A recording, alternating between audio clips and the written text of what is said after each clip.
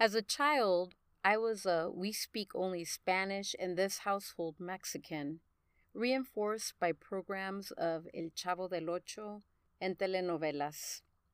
In my adolescent years, I wanted to be just like everyone else, an American, especially when I wanted my independence. My mother would remind me that I was not una americana. In college, like most students, I tried on identities, claiming at times to be Egyptian and other times claiming to be Blackfeet. My appropriation never went beyond giving myself those names. I never adopted their cultural practices. Sadly, I didn't even investigate those cultures beyond what was in the media. I know, today I am embarrassed, and I was searching for a space to be myself, and then something happened.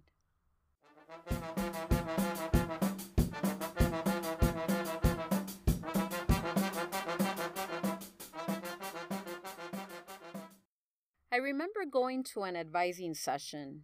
I was assigned to Dr. Miguel Dominguez.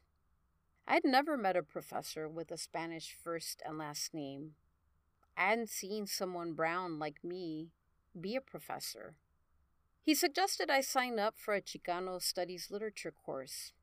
I had no idea what Chicano even meant. But I had room in my schedule. I was an English major. I loved reading. So I was like, sure, why not? And then in class, it happened. We read Rodolfo Anaya's first novel, Bless Me Ultima. I can't begin to tell you what it felt like for the first time in my life to read about an experience that in many ways so closely resembled mine. Anaya got me. At first, I was speechless. And then I seriously wanted to cry. First for joy at seeing myself finally represented, and then in anger for not having had this experience earlier. How could I be 20 years old and have never seen myself represented in literature? Later, as a graduate student and burgeoning feminist, I came to see some of the shortcomings of the novel in relation to the representation of some of the female characters. The mother, for example, was somewhat shallow, one-dimensional, kind of silly. The protagonist, Antonio, dismisses his sisters as frivolous and crazy. But for that moment in time, as an undergraduate, for the first time, culturally, in the university, I felt a sense of home. Hi, my name is Alma Rosa Alvarez.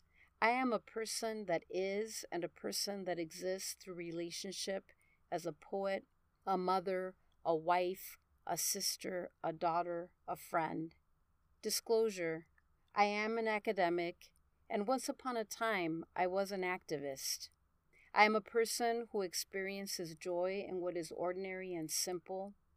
I am a person who can also experience anger, outrage.